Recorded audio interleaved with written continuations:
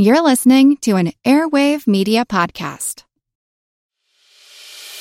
As a longtime foreign correspondent, I've worked in lots of places, but nowhere as important to the world as China. I'm Jane Perlez, former Beijing bureau chief for the New York Times. Join me on my new podcast, Face Off, U.S. versus China, where I'll take you behind the scenes in the tumultuous U.S.-China relationship. Find Face Off wherever you get your podcasts. A handwritten note, scribbled on an American Airlines notepaper, from Elvis Presley. Elvis was at the gates of the White House, and he wanted to see President Nixon.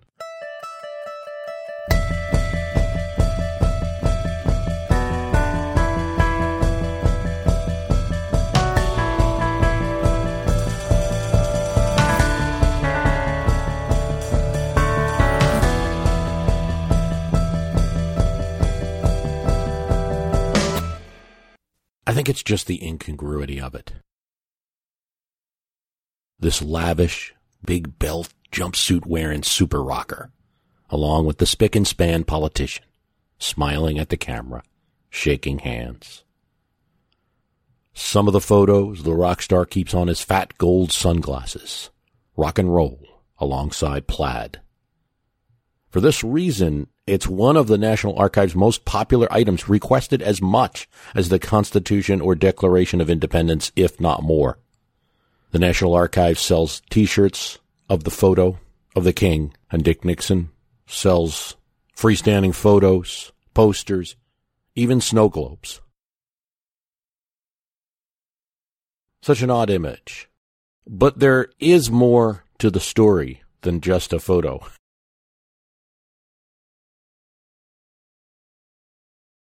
Dwight Chapman, the president's appointments secretary, was known as Slick because of his hair.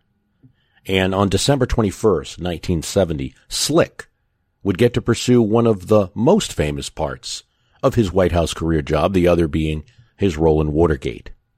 But this was all prior to that. A handwritten note, scribbled on an American Airlines notepaper, from Elvis Presley. Elvis was at the gates of the White House, and he wanted to see President Nixon.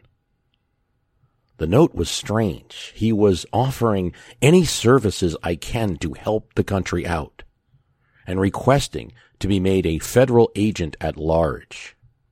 He indicated he would be at a nearby hotel. The letter's long, and it's somewhat rambling. It's in poor legible script. But it's important to note from it that this is no social visit that Elvis is playing the President of the United States. It's overtly political. Nixon had just been inaugurated. His inauguration was a statement. There was a campaign that he ran on. He was against the hippies, against the counterculture, the drug culture. There are 6 pages of writing, 6 separate notes, handwritten, kind of scrawled. Elvis was not a letter writer by habit, and his penmanship, particularly in this situation, was poor. Page 1. First, I would like to introduce myself.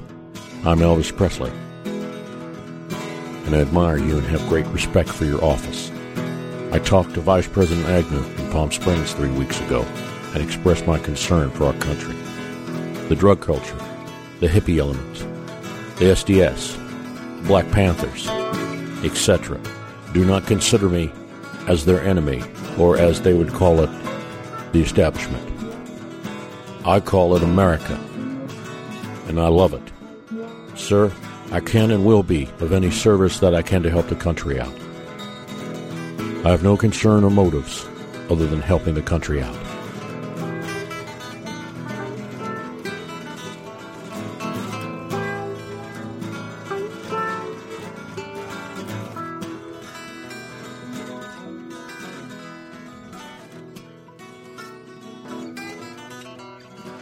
Elvis' visit to the White House today was spontaneous, but the Nixon White House worked fast as well and reacted to quick-moving events. That's the way the president wanted it. So, that day, onto Bob Haldeman's desk, Chief of Staff of the President, was a memo from Dwight Chapman indicating Presley's desire to visit the president along with some reasons. If the president wants to meet some bright young people outside of government, Presley might be the perfect one to start with.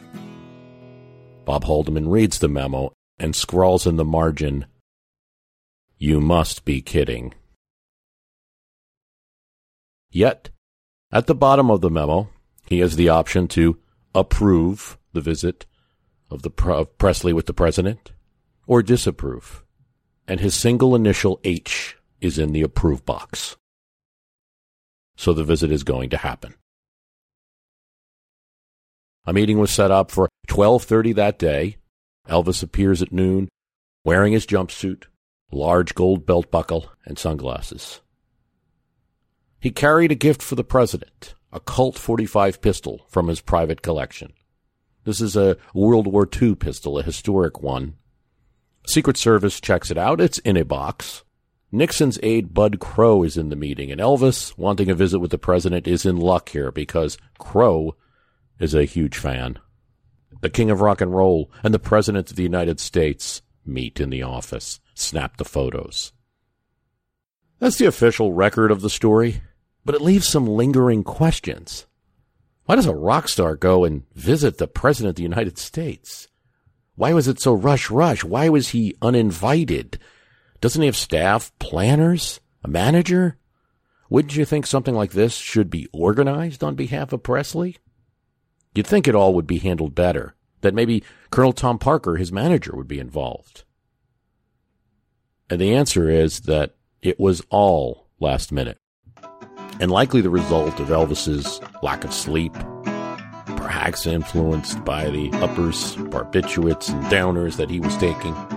Jerry Schilling is one of Elvis's longtime friends, and he accompanied him on the trip to Washington. He spoke about it. He was a member of what they might call the Memphis Mafia. He was one of Elvis's old Memphis friends. Elvis rarely did anything alone. And even to watch TV, he would have 5 guys with him. But oddly enough, Jerry Schilling, who is a producer and lives in a Hollywood house, Elvis in the past had bought a house for Jerry, gets a phone call. And he hears the voice on the other end. "It's me." Elvis was at the Dallas airport on his way to Los Angeles, and he wanted Jerry Schilling to pick him up at LAX. Elvis, and this concerned Jerry, had planned the trip himself, not normally what he does. Schilling races to the airport, picks up Elvis, takes him back to his mansion on Hillcrest Drive in Los Angeles, and the next morning, Elvis says that he was arguing with Vernon, his father, and Priscilla, his wife. They were bugging him about how he spent his money. He got so aggravated that all by himself he got on the first plane out. It happened to be bound for Washington, so that's how he went. That's where he went. And now he wants to return there, this time with Schilling. They book 2 first-class seats to D.C., but they still need cash, and it's a Sunday night in 1970. There are no ATMs. Elvis's limousine driver, Sir Gerald, arranges for a check to be cashed at the Beverly Hilton Hotel. Schilling writes one for $500 with Elvis signs. Before they leave the house, Elvis, history buff, grabs his commemorative World War II Colt .45 revolver, bullets included, and stows it in his bag. Now, then, as in now, you weren't allowed to bring guns onto an aircraft, but Elvis was, at this time at least, treated a little differently than other passengers. Elvis on the airplane is going to get a special hello and handshake from the staff and from the pilot. So they take off. And then, during the flight, Elvis comes to Schilling asking for the money. Where's the money? Where's the $500? Elvis, Jerry said, we're going to Washington. That's all we've got. Schilling knew exactly what Elvis was about to do because Elvis was very generous. He was going to give it to a passenger whose story he heard. You don't understand. This soldier's been in Vietnam. Grabs the money, heads back to coach, and gives the soldier all the cash that they had. But while he's returning, he bumps into a U.S. Senator, George Murphy, the U.S. Senator from California. And they chat for a while, and Elvis gets an idea from that conversation. And he comes back to his seat asking for stationery, and the steward gets to him, and he starts writing that letter. Dear Mr. President, first I would like to introduce myself. I am Elvis Presley. So I wish not to be given a title or appointed position. I can and I will do more good if I were made a federal agent at large. And I will help out by doing in my way through communications with people of all ages. First and foremost, I'm an entertainer, but all I need is the federal credentials. I am on this plane with Senator George Murphy, and we have been discussing the problems that our country is faced with.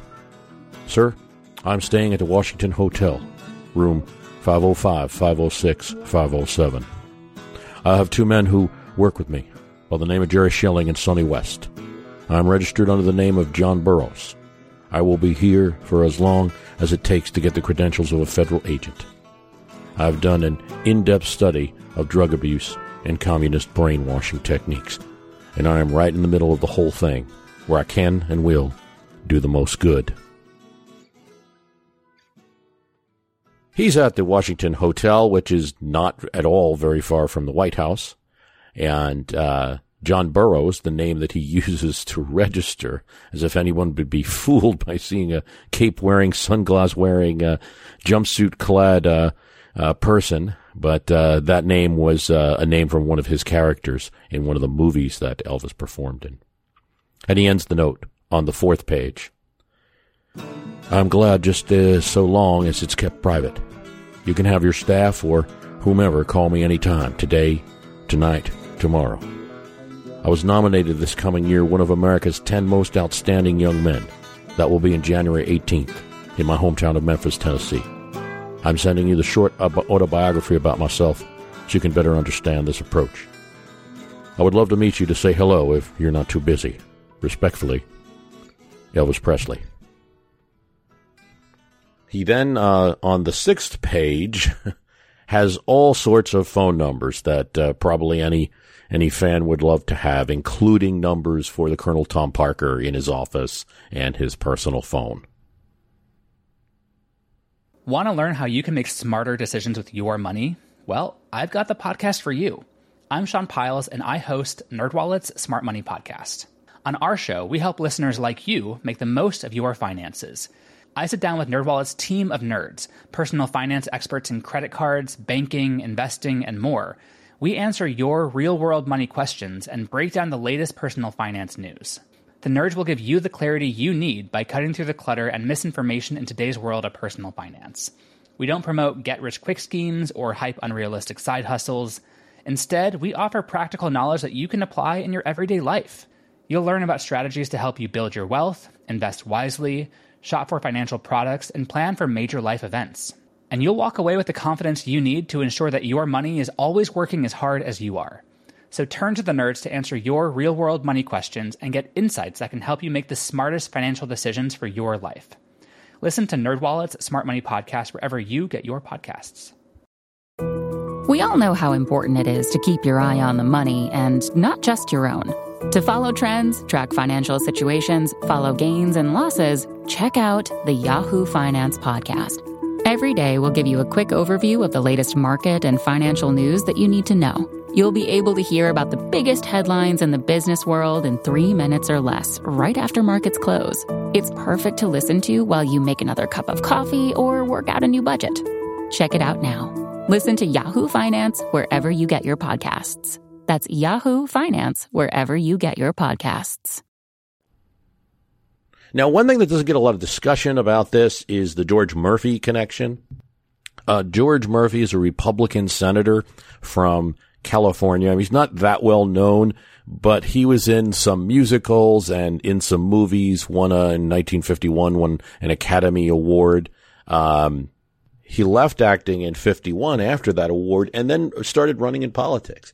And from 1965 to 1971, he was a U.S. Senator from California. And the person that he defeats is Pierre Salinger, former press secretary in the Kennedy White House, who had been appointed to serve a senator who had died's term. So Murphy was pro-Nixon. Murphy was pro-Vietnam War. So I think while the whole episode is strange, remembering that some of this idea generated from Elvis having run into a U.S. senator, and his note very much says, to President Nixon via George Murphy. So maybe it takes a little bit of the zaniness out of the idea, even though it's still kind of a crazy event that occurs. The plane lands. It's early in the morning, about 8:30. Limo pulls up to the northwest gate of the White House. Elvis gets out, cape on, jumpsuit on, and hands his letter to a security guard, who is kind of looking at this guy with a cape and saying that this letter has to go to the president. Elvis's friend Jerry Schilling realizes that the guard is thinking this guy looks like Dracula, comes out and kind of explains the situation. This is Elvis Presley. The guard agrees to deliver the letter to the president, and Elvis and Schilling retire to the Hotel Washington to wait. Though it was a surprise, Nixon's aides, who were the ones to get the letter, are attracted to the idea of a meeting. I mean, first of all, because aide Bud Crow is a huge fan, but also because they thought Presley would be a perfect start to the president engaging with some bright young people. Ironically, the other reason that the aides are on board is the concern that Presley expressed in his letter about the drug culture. This is a time when drugs had become powerful symbols of youthful rebellion, political dissent, that they were, and you have to look at it from the point of view of 1970, and this is the Nixon White House, a Republican White House, a conservative approach, law and order candidate, and drugs are seen as the thing that's turning young people, crazy and making them do all sorts of bad things and misbehave. Crow admits later that he had been a little bit of starstruck. He's a huge Elvis fan, and this is the impetus for the meeting. He said it was an opportunity to ask Presley to work with us in bringing a more positive attitude to the young people. Here's what Dwight Chapman, who's also in favor, it suggests to Haldeman. This morning, Bud Crow will have Mr. Presley in and talk to him about drugs and what Presley can do. Bud will also check to see if there's some kind of honorary agent at large or credential of some sort that we can provide for Mr. Presley. After Bud has met with Presley, it's recommended that we have Bud bring Presley in during open hour to meet briefly with the president. You know that several people have mentioned over the past few months that Presley is very pro the president. He wants to keep everything private, and I think we should honor his request. I've talked to Bud Crow about the whole matter, and we both think it would be wrong to push Presley off on the vice president, since it will take very little of the president's time, and it can be extremely beneficial for the president to build some rapport with Presley. So, so we almost had a photo of Elvis and Spiro Agnew instead, right? Okay, so Haldeman agrees, and then it goes to Bud Crow to write a memorandum for the president. So in addition to learning a bit about Elvis, you're also seeing the workings of the Nixon White House so quickly. You're seeing a typed memo with several points, purpose, participants, and talking points. So the president doesn't just go into a meeting blind, not in the Nixon White House. Their talking points are what he's supposed to say. Purpose: to thank Elvis Presley for his offer to help in trying to stop the drug epidemic in this country, and to ask him to work with us in bringing a more positive attitude to young people throughout the country. In his letter to you, Elvis Presley offered to help as much as possible with the growing drug problem. He requested the meeting with you this morning when he presented himself to the guard at the Northwest Gate bearing a letter. Participants: Elvis Presley, Bud Crow. Talking points. A. We have asked the entertainment industry, both television and radio, to assist us in our drug fight. B. You are aware that the average American family has 4 radio sets. 98% of the young people between 12 and 17 listen to radio. Between the time a child is born and he leaves high school, it's estimated he watches between 15,000 and 20,000 hours of television. That's more time he spends in the classroom. C. The problem is critical. As of December 14th, 1970, 1,022 people died this year in New York alone from just narcotic-related deaths. 208 of these were teenagers. D.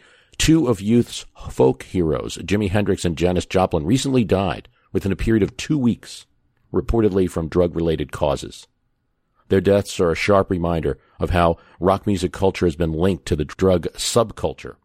If our youth are going to emulate the rock music stars, from now on let those stars affirm their conviction that true and lasting talent is the result of self-motivation and discipline and not artificial chemical euphoria. All of this memo prepared all these facts and figures. And item E, suggestions for Presley activities. 1. Work with the White House staff. 2. Cooperate with and encourage the creation of an hour television special at which Presley narrates as stars such as himself sing popular songs and interpret them. 3. Encourage fellow artists to develop new rock musical theme. Get high on life. 4. Record an album with the theme Get High on Life at the Federal Narcotic Rehabilitation and Research Facility at Lexington, Kentucky. 5. Be a consultant to the Advertising Council on how to communicate anti-drug messages to youth. So between 8:30 and 12:30, we've already got a plan for how to handle Elvis Presley. There's an organized White House. And Presley and Nixon meet. Elvis shows Nixon the extensive collection of police badges he already owned and had stashed conveniently in his person. Bud Crow's letter of how the meeting went afterwards said that they talked about many things, including Elvis has mentioned that he's playing in Las Vegas. Nixon mentions how difficult it is to play in Las Vegas. I'm not sure how he knows that. Nixon indicated that going into the talking points he's been prepared with, that Presley could reach young people. And here Elvis said that he did his thing just by singing. That if he made speeches, he wouldn't reach young people. He said, according to Crow, that the Beatles were anti-American and had made their money in England and then attacked the country. Now, I have to point out, this is recorded by a Nixon aide, and the Nixon people were kind of anti-Beatles too, particularly anti-John Lennon, who was politically involved against them. So, I don't know to what extent Elvis said it, or he was paraphrased in the text. Crow indicates that Elvis indicates to Nixon in a very emotional manner that he was on the president's side. He said that he was a poor kid from Tennessee, that he got a lot from this country, and he'd like to help.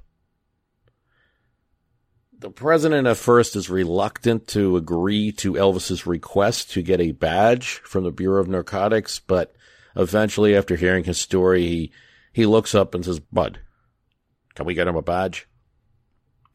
Bud Crow says, "Well, Mr. President, if you want to get him a badge, we can do that." And Nixon says, "Well, get him a badge." The badge appears eventually while Elvis is showing him pictures and other things, and Nixon is giving him some cufflinks and other gifts that they have at the White House to give to visitors. Elvis was happy. He steps around the desk and hugs Nixon. Then asks if he could bring his bodyguards to enjoy the moment, Schilling and West. Bodyguards come in. President went behind his desk, opened up the bottom drawer to give them each a gift. Elvis senses that there's a lot of stuff in that drawer, and he goes behind the desk as the president's taking out the cufflinks and paperweights and golf balls, and Elvis is reaching towards the back of the drawer and taking out the real gold stuff, the valuable presents. This was 4 days before Christmas, and their hands are filled with all these presidential goodies. Crow later said that after the meeting, he kind of got the sense that Elvis was kind of pulling a fast one on them, that he really wanted the badge more than to join this crusade. Elvis said all the right words and was trying to do the right thing, Crow said many years later. But I think he clearly wanted to get a badge, and he knew that was the only way to get it. Oh, man, we were set up, but it was fun.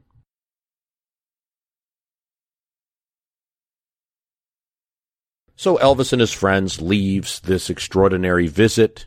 The office, official Oval Office photographer takes about 22 pictures of Nixon and Elvis. But per Presley's wishes, this meeting was kept secret. It's 13 months later that Jack Anderson, the famous reporter, broke the story, and the White House admitted that the meeting had taken place and that Presley got a badge.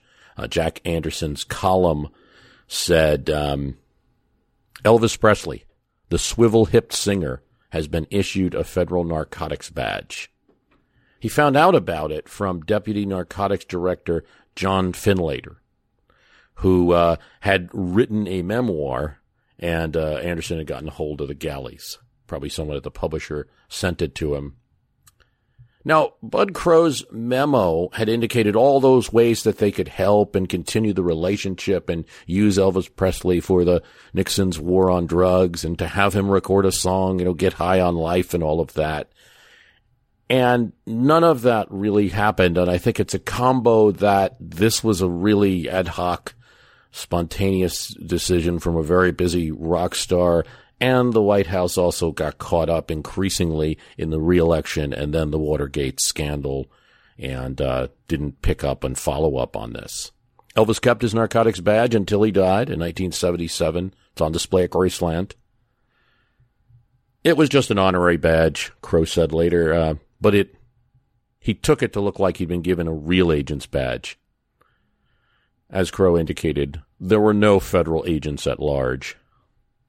Clint Hill, a Secret Service agent who was in the White House that day, also concurred. Elvis believed he had some authority, which he did not have. He had no power of arrest or any legal authority whatsoever, but he went away happy. According to his ex-wife, Priscilla Presley, in her book, Elvis and Me, the narc badge represented some kind of ultimate power to him. With the badge, he believed he could legally enter any country wearing both guns and carrying any drugs he wished. But it wasn't all sinister.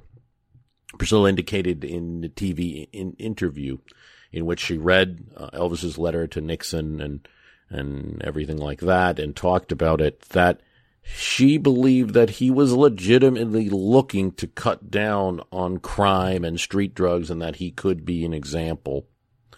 And we know, both from what she said and from the interviews with Elvis's doctor, that this was a person that did draw a big separation between street drugs and those drugs that might be considered medicine, even if he was abusing them.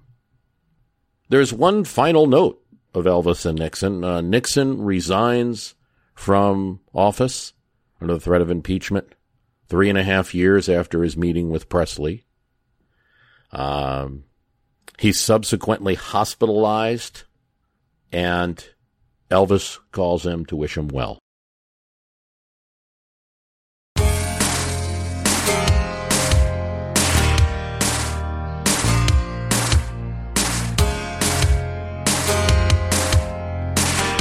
I want to take a moment to talk about the premium podcast from My History Can Beat Up Your Politics, which enables you to help support me, support this program, and if you like this program, you'll get more of it because there's a number of things. First of all, it includes an archive, and depending on your membership level, that's going to determine how many episodes in the archive you get. It also includes an extra podcast where I talk about different things. Couple of recent episodes to talk about. One, I go into more detail about the Emoluments Clause and George Washington and how he applies to it.